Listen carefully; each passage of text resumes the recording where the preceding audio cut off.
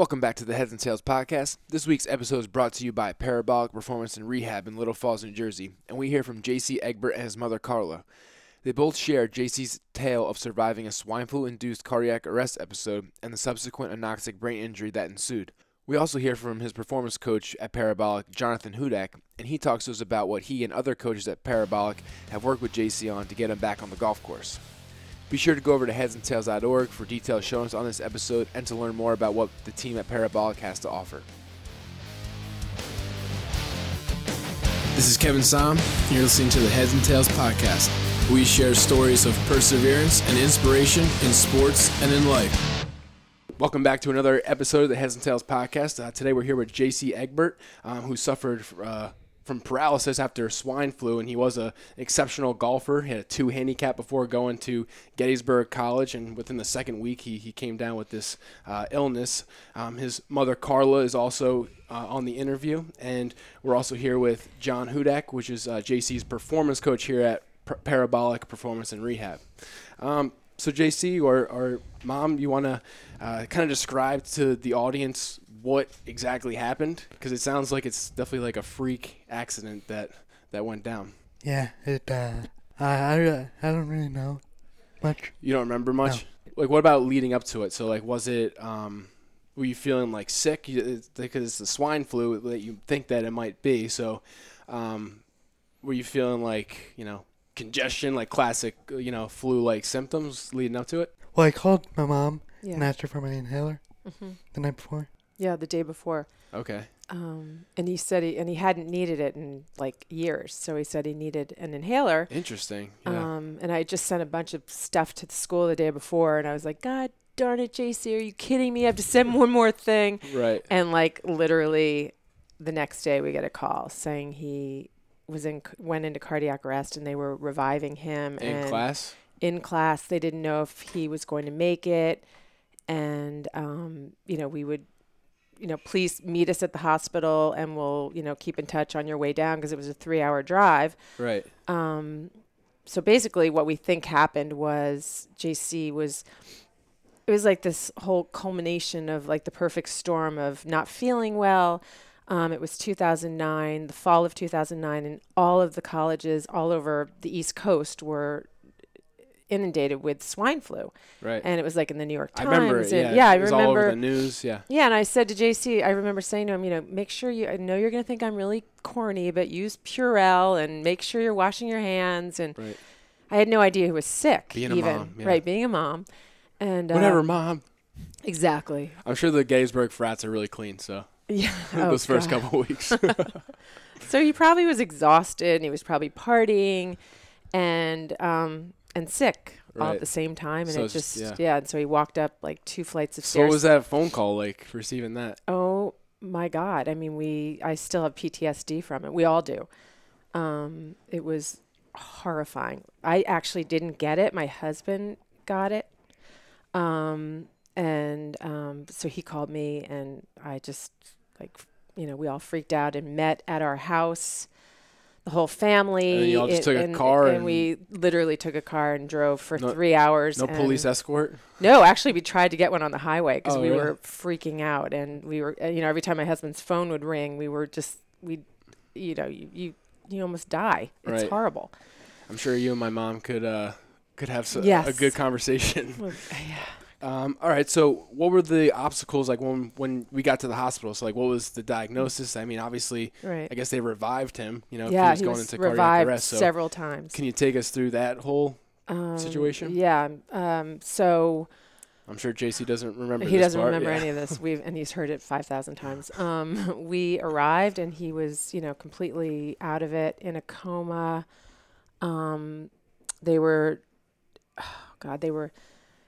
Basically, they said that there are 3 things that we're going to do to keep him alive. And it was, that's horrifying. And we're in this small little hospital in York, Pennsylvania. Yeah, in the middle of nowhere. He had already been at Gettysburg Hospital. Then he was transferred to York. And so there's 3 things that we're going to do to keep him alive. And I can't even tell you what they were because I don't remember a thing. I was so completely out of it. And so through the night, as they were doing we were like not allowed in there because he was on, what do you call it when you have to put the masks and the gowns on. Not isolation. Kind of. Like, yeah. I was in it too because I had an infection from my surgery. Ugh. What's it called? I don't know. I don't know. I'll think of it.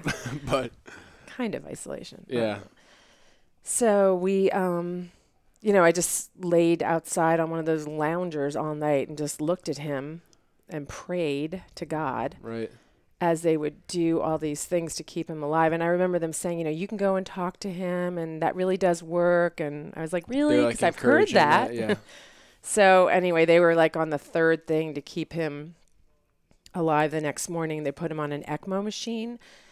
And luckily, I'm sorry, I'm like, it's a bunch of scattered a lot memories. of stuff going on, yeah. Anyway, lots of stuff going on. They put him on an ECMO machine, which is a heart and bypass machine. And luckily, this hospital just happened to have a portable one, which is ironic. I mean, it's crazy that they even had an ECMO machine, but then to have a portable one. It's even more rare. So we had to decide on moving him to another hospital because they basically said, does he have a living will? Because he's probably going to be a vegetable, and we just hugged each other, and our daughter was with us, and she was, worried that we weren't going to be able to survive this without, the loss of a child. It was horrifying. So we decided to send him to UPenn Hospital on a helicopter, with a portable ECMO, and that was the kind of the beginning of the story, believe it or not. Yeah. So JC or Mom, what were your initial obstacles, once you, I guess, survived this ordeal? Well, I was still in a coma. Yeah, for a few days. At University of Pennsylvania? Right. Okay. But then he woke up. This happened on a Wednesday. So, when did you realize that you were paralyzed? Not until Mount Sinai. Yeah, I mean, paralyzed, he wasn't really paralyzed. He just, he had a dropped foot. Okay. He had an anoxic brain injury. So unlike you had more TBI. He had an anoxic brain injury. So, which is, loss of oxygen to the brain. Gotcha. And he, kind of like a stroke. Right. So he had a dropped foot from this. Yeah, I mean, in my questions, I don't know if you know Corey Weissman. Yeah. Oh, God, yeah. We met him. Yeah, I had him on the podcast. He was like one of my first episodes, but I know he's like a Gettysburg College kid, had a stroke. How really cool crazy guy. is Yeah, that? small world, right? That happened the year before this happened to JC. Okay, yeah. So, and I think this is really crazy. I think the golf coach is also the coach of the basketball. Yeah, of the basketball. So that poor guy. Don't worry about it. That poor guy had 2 years in a row, like the worst case scenario athletes. Right. Seriously. Crazy, yeah. Like, what are the odds of that? I know. But Corey is amazing. We had lunch with him one day. He's nice. Yeah, he's been on another podcast that I've done with another athlete who had a stroke and stuff. Yeah, he's a really good guy. And he's an athletic trainer now. Yeah. Oh, he is? Yeah, Netflix movie, 1001. Go check it out if you haven't seen it. We did. We saw it. All right, so when did you start thinking about golf? Probably in the hospital, like 3 months later. So, like, what was it like? Can I ever play again, or what kind of thoughts and feelings were going through your head at this point in time? This is something I can really relate to because I was told that I couldn't ever play football again when they were wheeling me into surgery, and I was like, now what? So I'd like to hear, kind of what you were thinking. Yeah, just that. Can I ever play again? So at that point where you're like, did you ask the doctors? Did you ask your mom? Like, when did you start? Did you start working, out here at Parabolic? Like, what were the next steps to kind of get you towards, playing again? Well, I spent the next 3 months in the hospital. Yeah, I mean, total hospital stay was probably 5 or 6 months. So, and then we did outpatient. So he couldn't even, JC had to learn how to walk and talk again and do everything, everything. He had to learn how to take a shower by himself, everything. So, and his speech was, obviously he's still working on his speech. But so I don't even think you probably were thinking about golf, and we were all thinking about just leading a normal life, which includes golf. But so I don't think who kind of influenced you to get into golf? My dad probably. Yeah. Did you start at a young age? Yeah, 5. That's pretty young. Yeah. I guess that would explain why you're so good. John, can you kind of talk to us about, what kind of strengths that golfers need to be, elite level golfers like JC is? Yeah, I mean, as a performance coach, we look at golfers like we would any other athlete or person that comes in, and there's certain movements they need to be able to do just to function with everyday activities.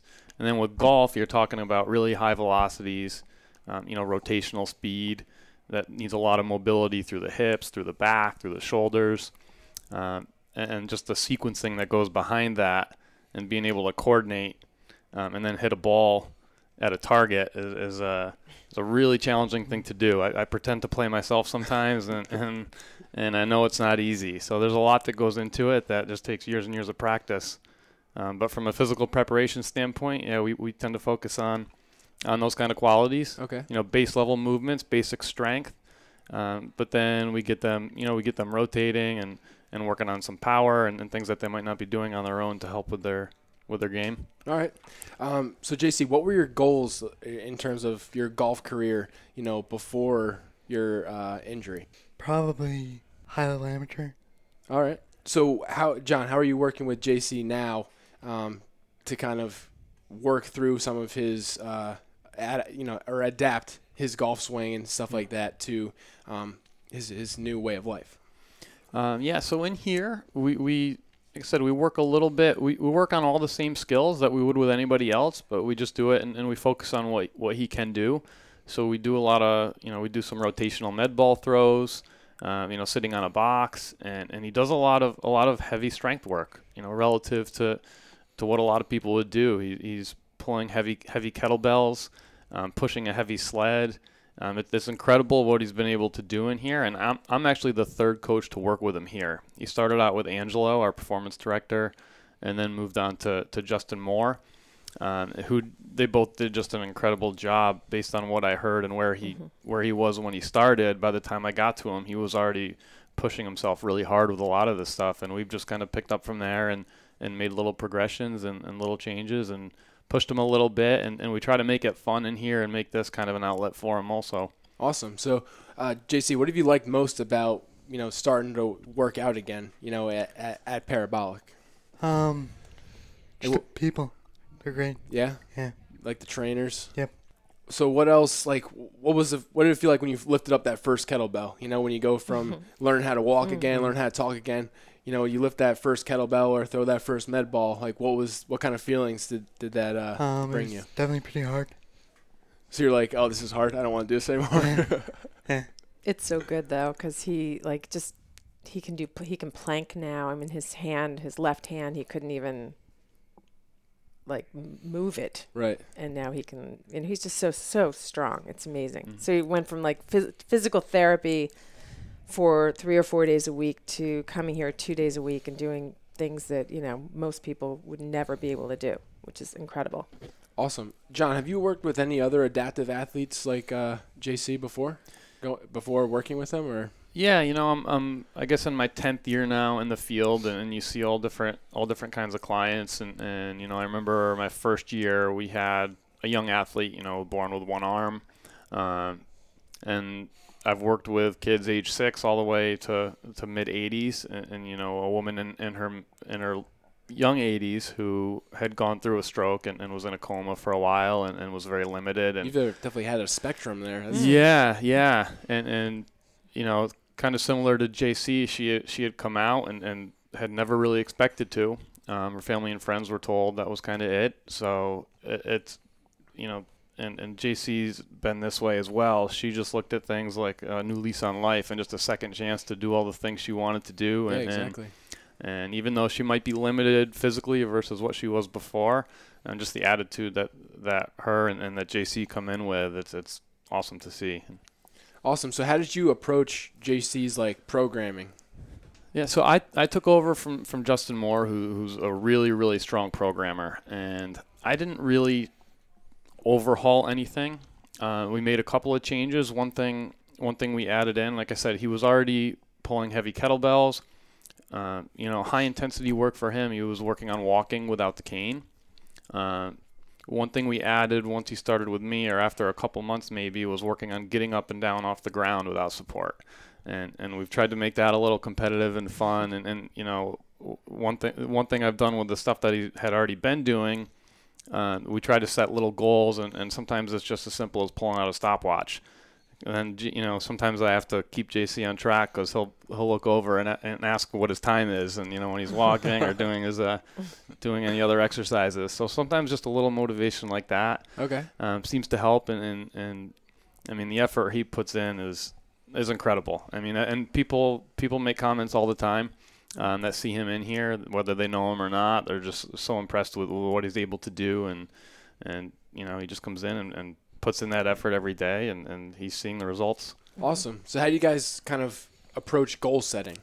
It's like, do you guys talk like, all right, the next month, we want to pull this kettlebell instead of this one? Like, how do you guys kind of, or you want to like, hit the golf ball 10 yards further or whatever it might be? I like to set high goals, like high lofty goals.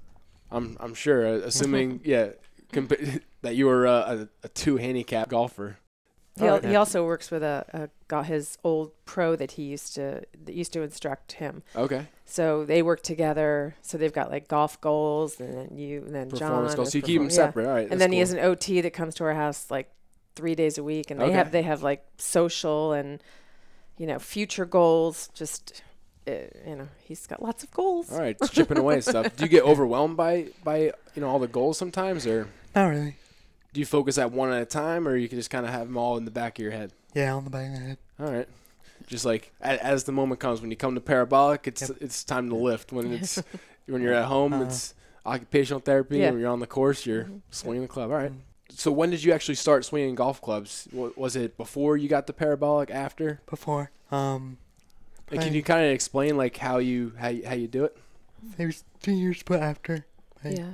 3 years after. 3 years post the accident, all right. Yeah. And I do it one-handed. Okay. Full shots.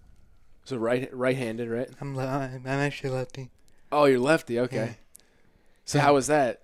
It's hard. I'm sure. Yeah.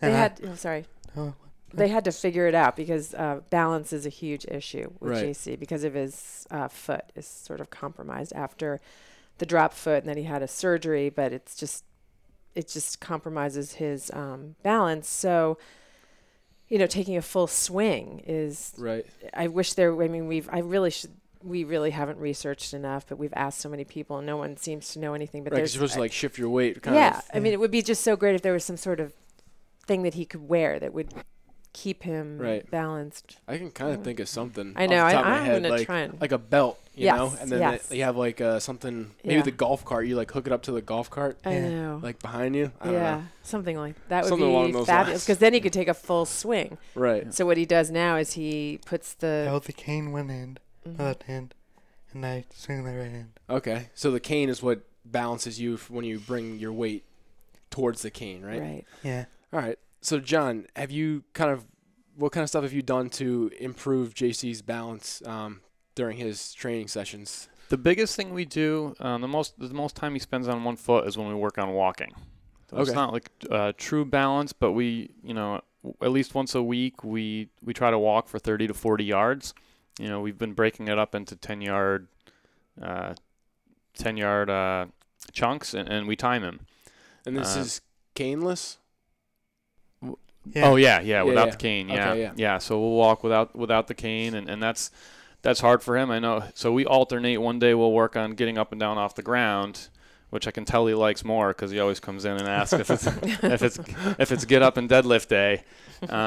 So he really likes doing those. But we like to try to get him to walk without the cane and work on his balance that way. Okay. Good stuff. So JC, when did you start going back? Have you started going back to school? I'm online. Online? Where are you taking classes at? Southern New Hampshire. Okay. So has it been difficult? Is school more challenging for you now than it was before? It's actually kind of easier. Oh, why is that? I had no idea. Oh, really? Yeah. He's just more mature now. Oh, maybe. You don't get distracted as easily? Really? Yeah. All right, well, that's good to hear. So how much further do you have to go before you get your degree? I'm halfway. Halfway? All right. Not too shabby considering the road that you've come across. You only 2 weeks into school before it happened. That's pretty crazy. You said that you got to meet Corey Weissman? Yeah. I forget if we said this before the podcast or before I started recording or not. But anyway, Corey Weissman's someone who I interviewed on one of my first episodes. He's another Gettysburg College graduate, and he played basketball, suffered from a AVM stroke. I don't know. I forget the acronym for it, but he had a long road to recovery as well, and you got to meet him. So what kind of stuff did Corey say to you, or what did you guys talk about? He just talked about never giving up. Yeah. Yep. Did you watch his movie? Yeah. It's definitely an inspirational thing. It's a tearjerker, but it leaves you feeling with a warm heart. I would describe it as. So JC, who's your favorite pro golfer? Phil Mickelson. And why is that? Well, originally he was a lefty. Oh, okay, lefty. But he was really good to me when I was sick. Oh, really? Yeah. What did he do? Just emails, and he sent some signed stuff. Oh, wow, that's awesome. Have you talked to him in a while, or do you talk to him frequently? No. That's pretty cool. It's always funny because you always get these experiences that most people would never get, but it takes this incredible struggle in order to get that. I know. People are really sweet. Yeah, it just sucks that it's when something bad happens. God, really. All right, so JC, what's been the greatest thing that you've learned about yourself, after this experience, and still going through this experience? Probably my perseverance. How do you think that's helped you in school at all, and when you come here? Mm-hmm. So how exactly has it changed your mindset? Just never giving up. So when things get tough out here, when you're having a hard time walking, you just remember where you came from? Yeah. All right, awesome. So, Mom, how has JC inspired you? Oh, gosh. I think he's pretty amazing because he doesn't ever give up. We still have to push him a lot in certain areas. But he's just remained pretty positive throughout this whole thing. He's never complained, ever, about any therapy or operation or hard struggle. He's never whined about it. And, this is a kid. Was he a whiny kid before that? Yeah, as a matter of fact, he was. That's kind of the funny part about it. So, we all are amazed by him. And, it's a constant struggle, and we're always looking for new things and new doctors and new therapies, and because so much stuff is, come along and coming and happening. So, but it's, it's a journey, so to speak. Right. So. What do you want people to take from JC's story? Oh gosh, I've met so many people along the way, and it's so sad, and so many people aren't as fortunate as we have been, and but just never ever give up. Always stay positive, and I truly believe that, because we were so positive. In the hospital and stuff? Yeah, I mean, doctors can tell you the worst things that you don't want to hear, and so many people even doctors can be really negative. Right. And I just never ever believed anything when it was negative. I'd just be like, you know what? I don't like that doctor. We're moving on. Find someone else. And then they'd wind up being wrong, I swear. So just JC proving them wrong as always. That's right. Nice, man. All right, John, how has JC inspired you, and has it changed, how you train? Yeah, it's impossible not to feel motivated and inspired by someone like JC. We work in an environment where we're fortunate to work with a lot of young athletes and elite athletes, and that's great and that's fun, and we enjoy doing that. But just to be a small part to make a difference with someone like JC is really what we're in this for. And sometimes you come into work and then something bad happens personally, and you get in a certain mindset, and then JC comes in and like his mother just said, never complains about a thing. Pushes himself and just wants to live a normal life, and we just want to do the best we can to give that to him, and focus on what he can do and treat him like an athlete when he's here. But yeah, it's impossible not to be inspired by someone like that, and I've been fortunate to be able to work with him now for a little bit. Awesome. What do you want athletes who come into Parabolic who see you train in JC? What do you want them to take away from kind of his story and how far he's gotten? I think, especially with the young athletes, and it's hard for them probably grasp the concept, to just never take anything for granted. You never know. You never know when things could change, and just on a dime. And to take every advantage you can and put everything you can into everything you do. Like it's easy to get into a habit of going through the motions and not really enjoying the moment and putting everything into what you do. And when you see, when they come in and see JC, I think hopefully that gives them a little bit of a sense of how important that is. Awesome. I just thought of something. JC, do you get like frustrated when you're out on the golf course because you're not where you used to be? Yep. So like, how do you kind of deal with those frustrations? It's hard. You're still trying to figure it out, right? Uh-huh. I'm the same way. You've played golf before, right, Kevin? Yeah, it's the most frustrating sport ever. It's always, yeah. I can only imagine if you were actually good at one point in time and then you're struggling to get back to that same point. It's hard. Yeah, so do you have any like tips or anything for people out there who might be struggling to get back? Maybe you're rehabbing from a knee injury or whatever, but when you get back on the field, you're not quite, at the level that you used to be. Just don't give up. Don't give up? Yeah. Okay, so last question before we wrap the interview up. I'm going to ask everyone's personal definition of perseverance. JC, you want to start it off? Sure. Never giving up. All right. Staying with it. Staying focused, right? Mm-hmm. All right. Mom, what's yours?